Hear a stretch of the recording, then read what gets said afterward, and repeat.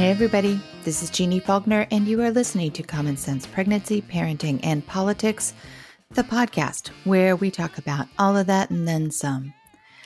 I always rattle off my book's background and credentials at this point in the podcast, but today, none of those titles matter because this week I'm a parent and an American and a global citizen, and I'm just plain sad.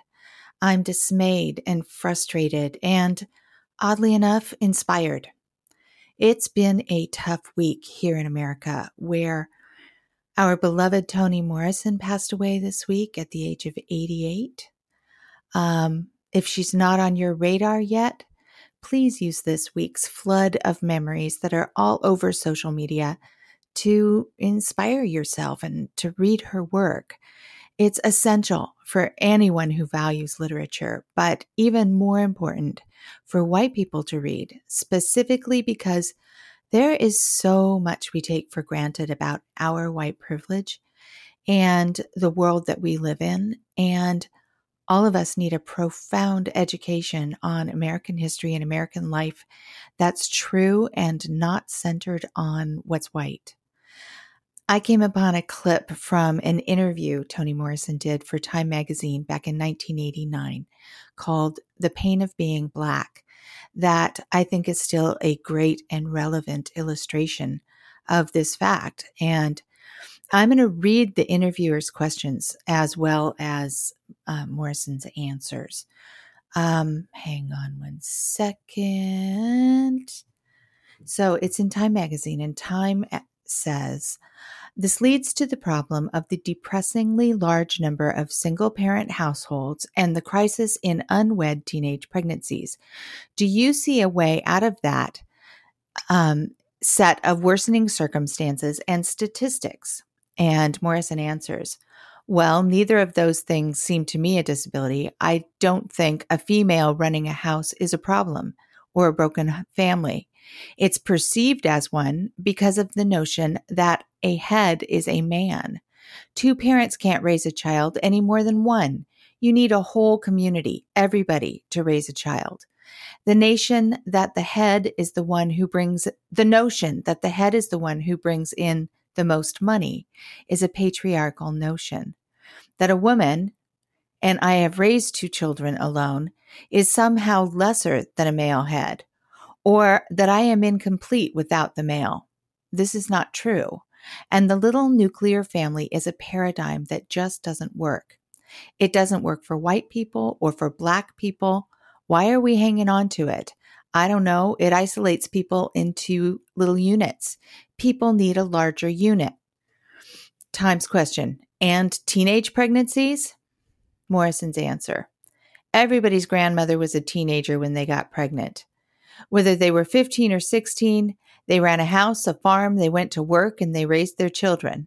Time. But everybody's grandmother didn't have the potential for living a different kind of life. These teenagers, 16, 15, haven't had time to find out if they have special abilities, talents. They're babies having babies. Morrison. The child's not going to hurt them. Of course, it is absolutely time-consuming. But who cares about the schedule? What is this business that you have to finish school at 18? They're not babies. We have decided that puberty extends to what, 30? When do people stop being kids? The body is ready to have babies. That's why they are in a passion to do it. Nature wants it done. Then, when the body can handle it, not after 40, when the income can handle it. Time. You don't feel that these girls will never know whether they could have been teachers or whatever? Morrison. They can be teachers. They can be brain surgeons. We have to help them become brain surgeons. That's my job. I want to take them all in my arms and say, your baby is beautiful and so are you. And honey, you can do it. And when you go be a brain surgeon, call me. I will take care of your baby. That's the attitude you have to be about human life. But we don't want to pay for it. I don't think anybody cares about unwed mothers unless they're black or poor. The question is not morality. The question is money. That's what we're upset about. We don't care whether they have babies or not. time. How do you break the cycle of poverty? You can't just hand out money. Morrison, why not? Everybody gets everything handed to them. The rich get it handed. They inherit it. I don't mean just inheritance of money. I mean what people take for granted among the middle and upper classes, which is nepotism, the old boy network. That's the shared bounty of class. Whew. It's provocative stuff, isn't it? I've taken care of a lot of very young mothers as a labor and delivery nurse, 14, 15, 16, 18, 23. Some of them are even younger than 14. Some of them are way, way, way too young for the job. Some of them, though, were pretty much up to it, as much as any mother of any age. And the difference between their ability to raise their children well as they grew into their own adulthood themselves was exactly what Toni Morrison was talking about. It comes down to family, community, and support. It's the, societal expectation that we're a family and we'll raise our children together, even if they do have their own children at a very young age. The problem isn't actually always the mother's age. It's society's expectations that she'll achieve certain milestones at a certain age, like high school education by 18 and college by 22, and then a few years establishing a career, then a few years married, and then children. I mean, seriously, at least half the babies born in the United States are unplanned pregnancies. And I got to think that most of them aren't on this exact time schedule. I think about that when I hear someone say, well, if she couldn't afford to have a kid, then she shouldn't have had one. Or she should have thought about all that before she got pregnant, right? As if any of us are thinking all that clearly in the moments when a pregnancy begins. It's a lot of blame that gets heaped on girls if they, reproduce outside of a certain norm or family model. But when we ask ourselves why that model is so important, well, I think back to what Toni Morrison says. I think she sums it up real well. The little nuclear family is a paradigm that just doesn't work. It doesn't work for white people or for Black people. Why are we hanging on to it? It isolates people into little units. People need a larger unit. So yeah, she's provocative, right? She leaves me with so much to think about. And I've thought about her often in the context of, where in the world of motherhood are we? And in an essay that's included in Andrea Riley's book, Toni Morrison and Motherhood, she wrote, there was something so valuable about what happened when one became a mother. For me, it was the most liberating thing that ever happened to me. Liberating because the demands that children make are not the demands of a normal other. The children's demands on me were things that nobody ever asked me to do. To be a good manager, to have a sense of humor, to deliver something that somebody could use. And they were not interested in all the things that other people were interested in, like what was I wearing or if I were sensual. Somehow, all of the baggage that I had accumulated as a person about what was valuable just fell away. I could not only be me, whatever that was, but somebody actually needed me to be that. If you listen to your children, somehow you are able to free yourself from baggage and vanity and all sorts of things and deliver a better self, one that you like. The person that was in me that I liked best was the one my children seemed to want. Wow, such universal wisdom. And I bet every one of you who are already mothers kind of know what she's talking about, if not all the time, but at least moments of knowing that you and your child are exactly perfect. So thank you, Dr. Morrison, for your wisdom, example, and provocations. And thank you for teaching me, a white woman like me, so much and inspiring me to learn so much more. Let's take a quick break and then come back for a couple more stories in the news. Okay, we're back. And we're going to just keep on talking about current events this week and stories in the news because, like I said before, this is a heavy, heavy week for America and for parents. There have been 3 more mass shootings this week in Gilroy, Dayton, and El Paso. And we all know it's just a matter of hours before we hear about the next one. Scores of Americans just doing their thing, shopping, dancing, praying, going to school. Kids in preschool, babies in their parents' arms. They've been mowed down by senseless gun violence, perpetrated by hostile, misogynistic, white supremacist, gun-toting men. These are American terrorists who have no problem getting their hands on guns that have been designed to kill the maximum number of people in the shortest amount of time. I read and heard about how great it was that cops killed one of the shooters within a minute of the massacre's beginning. But he was able to kill dozens of people during that minute. America is okay with this. We're okay with this. That is, as long as we continue to allow Congress to stall common sense gun control laws that most of us support. We're okay with this if we continue to vote into office representatives, senators, and congresspeople whose campaigns are funded by the NRA, the National Rifle Association. But you know what? We can't just blame Capitol Hill. We have to face, that so many members of our own families and communities are disenfranchised and that they are at risk for being placed in the line of fire. We have to acknowledge and look at the ways that American culture and society lets men like this thrive. We have to acknowledge our own racism and the ways we also support biases against people who we consider other. This shit's real, mamas. And if this week's back-to-back bloodbaths weren't enough to convince you, then just wait for it. Pretty soon, you're going to have to take your newborn to daycare or preschool, and before you know it, kindergarten or first grade or high school, or drop them off at college, or just send them out anywhere in the world. And you're going to have that clutch in your stomach, that uncertainty and anxiety that we've all come to know now, that we've all kind of thought of as just the new normal. What if it's today? At my school, at their school, my work, my church. It's almost always men. But sometimes women grab guns too. In fact, many years ago, when I was fairly new in Portland, and my youngest kids were enrolled in a local public school, kindergarten and first grade, I think. It was a much sought after magnet program with an arts focus, and at that time it required a special application process.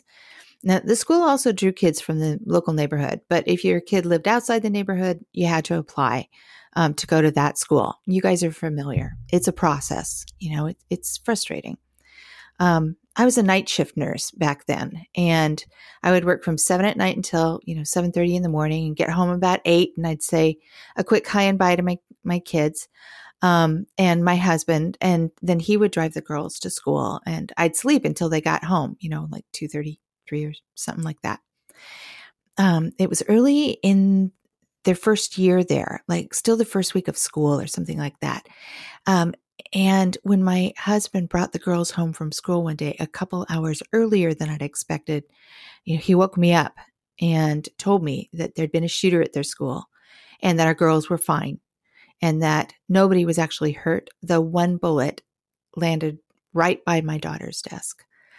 What had happened was this. A woman who lived outside the neighborhood wanted her child to attend this school real bad. She wasn't happy with the school in her own neighborhood, but she hadn't filled out the application process for whatever reason.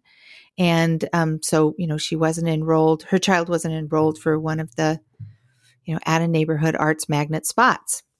So on this day, she just brought her kid to school and told the women at the front office to enroll the child and do it. And the office woman told this woman this mother that it didn't work that way and that she'd have to go down to the public school district office and, go through the procedure. And the mother left, but she came back later that day with a gun. And the front office staff took off running, and the mother ran after them and shot the gun into the hall towards my daughter's classroom.